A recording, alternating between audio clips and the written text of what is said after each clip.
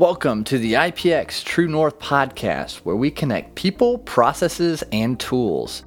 Today, we have Brandy Taylor, the Director of Program Management at IPX, and Eddie Kolsar, the Chief CM2 Architect, and they're going to be discussing about export compliance and why it's a crucial implementation all businesses, big and small, need to think about.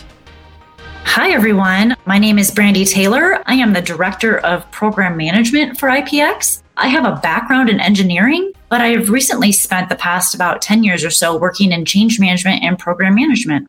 Eddie Kolsar, Chief CM2 Architect, background in engineering. However, just like you, Brandy, I evolved into configuration management, and I found that export controls are requirements.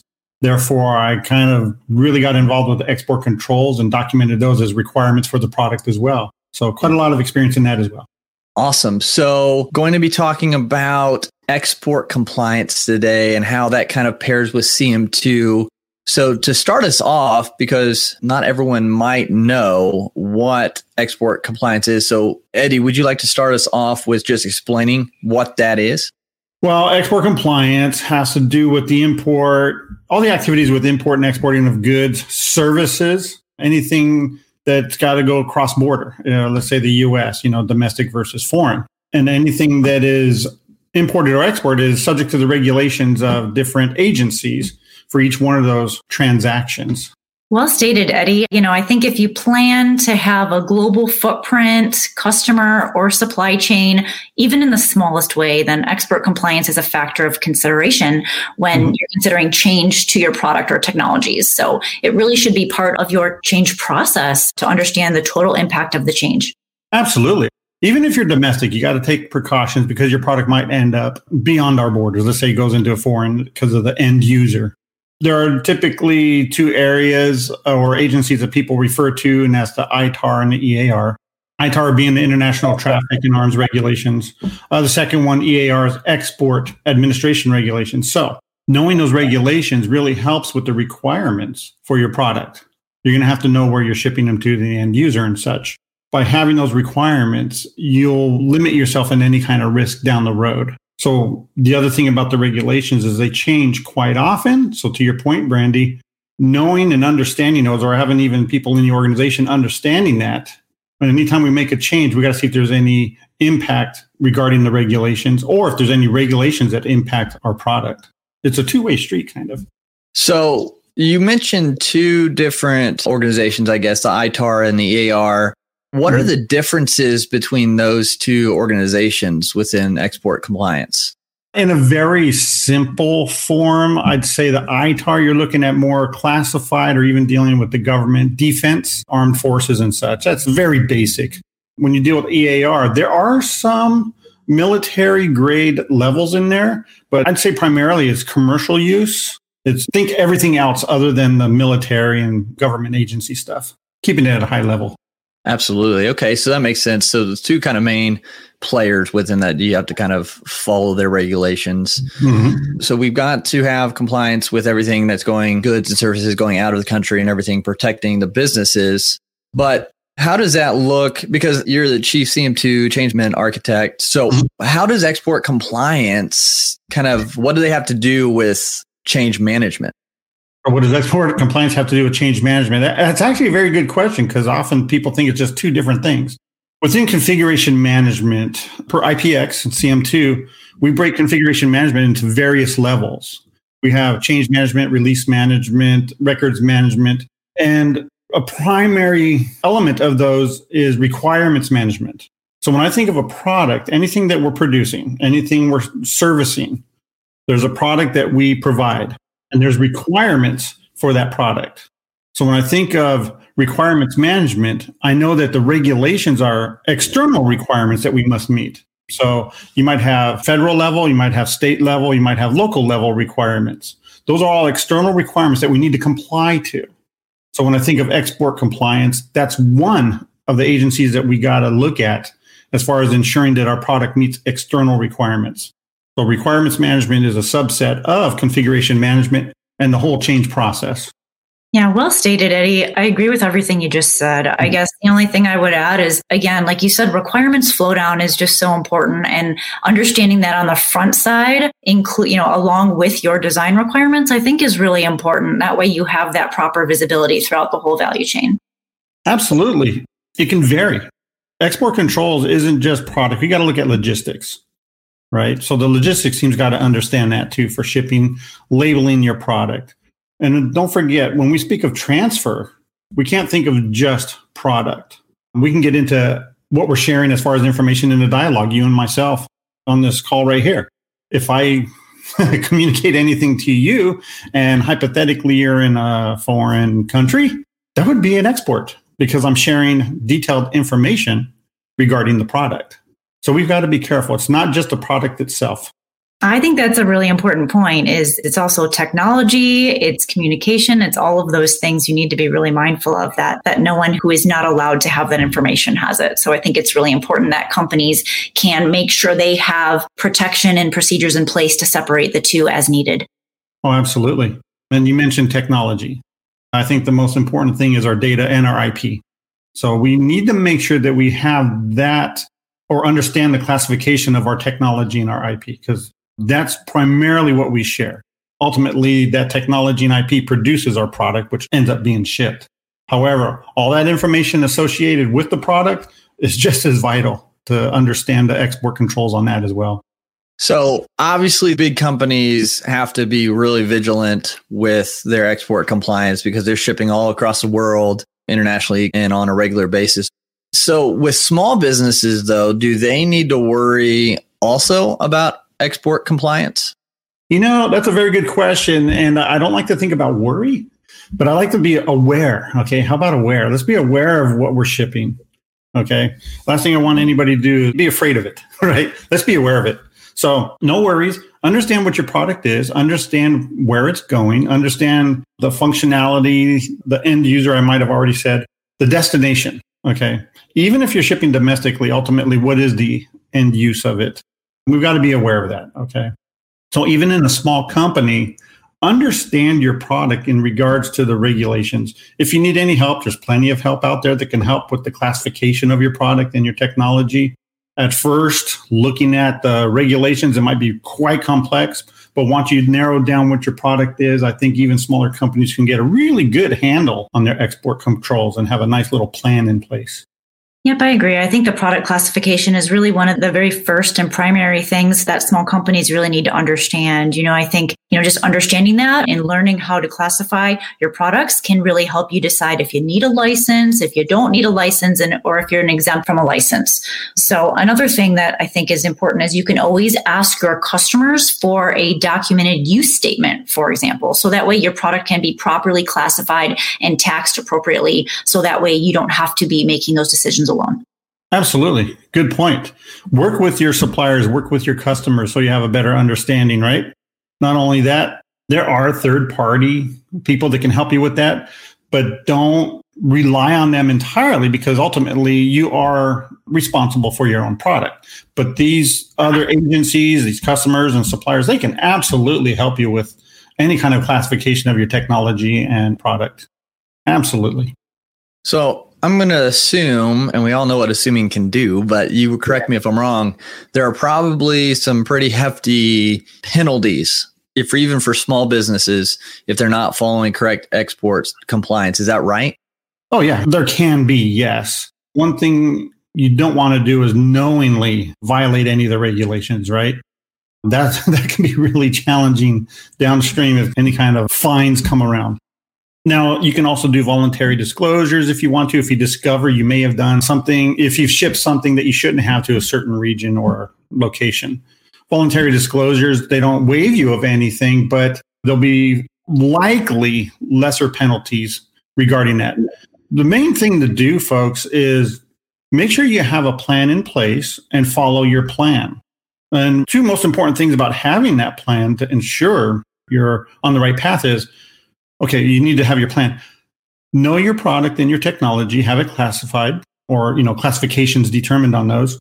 And secondly, record keeping. Keep records of all your information, any transactions and everything like that. much like the IRS, you have receipts to prove any kind of expenses. Well, in transactions regarding export controls and export compliance, have those records. That way, if should anything occur, you have that data readily available. Yeah, I think it's really important too, Eddie, is keeping records for all of the decisions that you make throughout your process with regards to export. So I think keeping it for the duration required is also important to understand that per your regulation. I believe EAR is 5 years, for example. Yeah, check each agency what their required retention of records are. Some people like to keep them indefinitely, right? But however, over time, things change. Right. So always be up to date on the regulations. I don't want to say daily they change, but they change often enough that we want to be up to speed on those. There might be changes in retention. There might be changes in classifications and such. Just look what the requirements are. There we go. Requirements. What's the requirements for record retention, and just follow that. That was a good point, Brandy. Thank you. So with all this compliance, bigger businesses most likely have the budget to bring someone on who can guide them within this. Because I know you said there are third-party people out there that can help smaller businesses. Besides the third parties that can help smaller businesses, what are other ways that these smaller businesses who can't bring on a specific person for export compliance, how can they stay on top of all of what it takes to be compliant with exporting things? So small organizations being aware and being compliant, there's tons of resources out there. A couple I would recommend is your state resources, their state websites. I actually, believe it or not, I just saw it today in California. I looked on their site regarding export controls and being familiar with those in the Small Business Administration website. And also the federal website has plenty of that. And if you don't want to go surfing for all of that yourself, heck, you can even reach out to IPX. I mean, we can help you with that. There's other organizations that can probably help you with that, but there's also communities. Check your social medias, your LinkedIn and such. There's plenty of it out there if you happen to know what you're looking for, right? Just anything you're looking for, it's easier to find. If you're just kind of out there surfing, it's a little more difficult. But ask the questions, they'll be answered. I guess I would add, one small recommendation from my perspective is for small companies, if you don't have the need per se, or even the ability to have a dedicated, let's say, export compliance officer, I'd recommend that they designate someone who can act as one when needed, or even a team or a small team of designated individuals that are trained in export compliance that are positioned within various disciplines. So they have a cross-functional view. That way that group can represent the full understanding of the laws and know how to use the law to the benefit that for the company as best as possible. So from my perspective, the team's goal is really to minimize the impact on the company while maximizing the efficiency of the compliance efforts. So I think these designated subject matter experts really should be responsible for establishing, implementing, and enforcing, the company policies and procedures and guidelines that would govern the export of your products, your technology, your information per the regulation. Well stated. You said something earlier, and that is you want to minimize risk. That's the whole point. We want to minimize risk. And how do we do that? I think what you just said is a very good recommendation for the small businesses. Have that representative internally. If you have any kind of engineering representative in the organization, they can help with the technology portion of that, right? Understanding the product. So I think well stated there, Brandy. I think that's an excellent recommendation. So these small businesses, they're finding the resources. They're maybe picking someone within the organization to act as just kind of this export compliance officer when that comes up. So now as a team, as a small business, they're trying to come up with this export compliance plan. What are some of the main key considerations that these businesses need to have when creating their export compliance plan?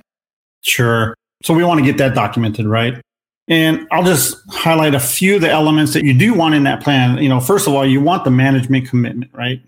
And from the very top, the leadership, ownership, whatever it may be, you want them to express the requirements for export controls and export compliance, model it, and reinforce it. So we want to live it. Right. And if they're providing that leadership, it'll be easier to integrate. Now, so you want management commitment. What's the risk? So we need some risk assessment in there as well, documented on how we're going to manage that. We have to get the procedure that we're writing released and trained to. So we got to train the staff based on the management plan, export control management plan. We're going to need security and screening. So that means we got to make sure that all of our technology is secure, as well as any kind of screening for visitors, as well as customers we may be shipping to, right? These are all deeper subjects, by the way. So record keeping, very important. Make sure you have a section on record keeping. We talked about that earlier. What's the retention that we're going to do it? How we're going to save it? How are we going to retrieve it when necessary? Okay, so various things like that. Monitoring and auditing. So I'm very big on metrics and analytics and such. And I think it's very good to make sure that we have some kind of monitoring and maybe periodic auditing regarding our processes, procedures, the activity we're doing. And that's no different than anything else we do in the organization. Just apply it to your export controls as well. The last thing is, how do we handle any kind of violations that may have occurred, whether they're discovered externally through an audit, or what if it's a self-disclosure? What if we find something? How are we going to manage that? How are we going to contain that for preventing it from happening again? So I'm going to go down the list. Management commitment, risk assessment, documented, validated, and released plan, training for the teams and the organization, security screening. There's quite a few, huh? Record keeping, monitoring, and how do we handle the violations, should there be any? I think the development of a written compliance plan really is a foundational step for an effective export compliance program. So like we said earlier, it's really essentially a risk mitigation plan. So when I think about that, I want to make sure that everyone understands this is not a one size fit all. Your export compliance plan really should be tailored to the needs of your organization, and what works for one company might not work at all for another. So I think it's important to focus at your own organization. You can always learn from others, but I think creating your own for your own fit for purpose is really important. An ECP, I guess, an export compliance plan can really do, a lot of things. It can provide safeguards throughout a company's supply chain to ensure consistent export decisions, reliable order processing, and just really a thorough due diligence. So ensuring export compliance considerations really should be a part of your processes. So I think it's not just a plan, it also needs to leak its way into your processes as well. It really should serve as a vehicle to communicate red flag indicators that raise questions about maybe the specific customer or the specific transaction. So, another thing that I think is important for even employees to understand is it protects employees. So, it's not something that the corporation itself needs to care about, that it does protect employees through training and awareness programs from inadvertently violating EAR or ITAR or other regulations. A lot of good points there, Randy. A lot of good points. Stop right there, folks. I'm collecting my thoughts. Yeah. There was a lot said there, Brandy. So I know, I'm sorry. No, but it was all good. I wish I could take notes while you were speaking. Let's go on to the next question then. Yeah, lots of good points there on just creating this export compliance plan, just getting people on board, making sure that we're taking care of it internally as well. So making sure it's working properly and that the steps are there and that we're not missing anything. And I know you mentioned this, like top-down commitment, having the management involved. Would you say that's kind of like the one key thing companies should focus on to support proper export compliance at their company? Or would you say there's another, maybe that top key thing they should focus on? I absolutely think that management commitment is vital to ensuring that you have a good export compliance plan. Absolutely. As I mentioned, I call it EMR, and that's express, model, and reinforce. I know I've said it once before, but still, I encourage that very much management commit to a plan. And it's not just a buzzword. It's something that they will operationalize. Brandy, I think this is what you're getting to earlier. We want to operationalize what we do. We don't want this to be, oh yeah, we have to do this, or, maybe a checklist or something. We want to operationalize it, make it part of our DNA. I like to think of it that way. It's just part of the fabric of the organization. It's not a second thought. It's something we do every day and something that we're aware of. Over time, as a company matures with their plan and their awareness and their training and their activities, that's where it becomes. It becomes part of the company's DNA. It does become operationalized so that it's just something we do on a regular basis regardless. So to your question, Chris, yes, management commitment is probably the most important thing. Yeah, I agree entirely. And it's not just saying that they support it, it's the actions as well in true support that runs deep. Management supporting the proper budget and the resources, and also including these types of things in your flow down goals and objectives to your departments and your team. So just making sure that people find the importance of it. So I guess I also recommend job specific training, not a one size fits all generic annual requirement of training. For example, like we talked about, the sales department might need to know, which countries have specific needs, where the shipping department may need to know of export clearance requirements, for example. So creating those unique trainings that are really people specific job responsibilities, I think can really help a lot. I think employees need to know who their direct point of contact is when a concern arises. And really, management should reward that behavior. It's essential that point of contact acts swiftly to minimize the risk to the business. Yep. I really like what you said there, Brandy, because if you think of export compliance, it can be very, very large, quite frankly, if you're new to it.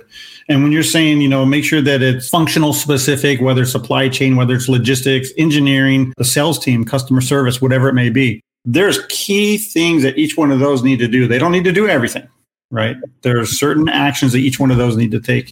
Your point with, let's say, the customer facing folks, there's tons of red flags that they can probably identify there, like the destination, what's their business and what are they ordering type things. There's various things we can look at there to determine from a customer service side of things, what we can tailor for their procedural stuff. Agreed. Thinking about all of these aspects, my best advice is really know your product, know your customers, and know your operations. I think routine auditing can really help hold people accountable to doing these things, because these things are small activities and we need to make sure that these things are actually happening throughout the process before it's too late. So internal auditing, it can reveal inconsistencies, it can reveal risks, deficiencies. I think self-auditing is fantastic. It's something that anyone can do. Periodic third-party auditing can also be very useful if resources allow, just to help also the internal auditors learn some useful tactics as well. I agree with that. Almost just like any other department in the organization, right? There's auditing that occurs in many organizations internally, so that we're just ensuring that we're following our own practices, our own procedures. Agreed. I agree with you 100%. So basically, getting management on board, you got to have their support. You got to have them committed to having a change internally, having a plan put in place, finding out the information, how to do that, no matter what level of business you're at. And I know kind of IPX, you guys can potentially help companies set these export compliance plans and the processes with it. Is that right? Absolutely. We can definitely help out. We can help with identifying your product, look at your current procedures or whatever plans you may have now. And we won't look for weaknesses. We'll just look for areas that we can probably improve, some gaps maybe. Maybe even look at, Brandy, to your point, what organization is doing what. We can definitely help with an assessment and upgrading your plan and your procedures. Absolutely. Yeah, agreed. I think we do a lot of assessments, and really that's how we figure out what problems you're trying to solve. So if you have something, that's very specific, you can tailor an assessment specifically to that, just so we can understand deeper exactly, where the gaps and where are the strengths, and how to make a plan that focuses directly on a fit for purpose solution for you. So yeah, that's no different than what we do with a lot of other aspects of our business as well. And export compliance is definitely one of them. What's very important about this question is we're not auditors. We are assessors. So we're not going to go in there and have findings. We will identify areas that you're doing quite well, actually. We'll identify those strengths. We'll identify areas where, like I said, you can improve. And if we're not documenting ourselves, we can definitely give you guidance, making a much better, a robust export compliance plan. Absolutely. Agreed. We end up becoming almost like an employee. We feel a part of their team and work alongside people to help them improve. And so creating that good relationship where they can be open and honest and know we're not auditors is really important. Sure. There's a difference. Auditing versus assessing. Absolutely. You can even think of it as an evaluation, right? I like that because, yes, I think there is a big difference between auditing and assessing. And so it's good to make a differentiating mark between the two with what you all do at IPX. Yeah. So no, this has been really good. A lot of great information, and to make it a little bit more clear for those who might be now thinking, okay, I need to do export compliance because of maybe the time wherein they started a business and now they're doing things like this and exporting. And they're like, oh, okay, this needs to be done. And so now having kind of a starting point after listening to this episode and then being able to come to IPX and get a little bit further guidance with it, I think will be really crucial. So thank you both for being on and sharing today. Before we wrap up and allow people to know how to contact you, we want to kind of end on a fun note just to get to know each of you a little bit better. So we have a good question here. Ladies first, we'll let Brandy answer first. So if you could compare yourself with any animal, which would it be and why? And then Eddie, will come to you with that same question. Oh my gosh. I'm completely unprepared for this. I'm a very energetic individual and I don't know how to rest. So I have to admit the first thing comes to mind is maybe a kangaroo. Or maybe a monkey, someone that swings from tree to tree just because I don't know how to stop. So I guess that's where I go with it. Eddie, your turn. I've never been asked a question like that. And that's a really tough question to answer, honestly, because now I got to think about all the different animals. Right. The most I'm familiar with is a dog, honestly. And the reason I say that, the traits of a dog is, now that sounds kind of silly, but their loyalty, right? For one thing, the way they listen to instruction, typically, and follow through on orders. To me, at least with my pets, I can see some process-centric stuff going on there, right? Their daily activities and such. Kind of far-fetched, but I can't think of anything right now other than that. The other thing may be some kind of wildcat, a lion or a tiger, because I'm always moving forward, I guess, right? I'm always thinking ahead. I'm always trying to be ahead of the pack, be in front of any kind of thing coming around and just looking out. When I think of those wild animals, those wild cats, what is it, top of the pride, the king of the pride or something? Yeah. They're out there, they're looking over things and ensuring everything's good and so forth. That's a really tough question, Chris. Good answers. I like those. I'd like to ask Chris that same question right back. To me, so I had a little time. To think while you guys answered. So between two, I would say the first one would be a falcon or like an eagle, just because they're not the biggest animal out there, but they're still powerful in their own right. And they kind of just are able to soar and hover and see kind of the world in the big picture. And they're kind of like on their own almost somewhat. So just that kind of solitude. The second one I'd have to say would probably be like a wild horse. I just think horses they have like that majesticness to them, but it's like they're so strong and so powerful, especially the wild ones. And they're just out there. Obviously, horsepower comes from that. So I would say those two for those reasons, for sure. Again, thank you both for just a great episode, a great bunch of information that people can take away and actually put to work, and it's actionable. So if people do want to get connected with you both for export compliance, how can they best get in touch with you?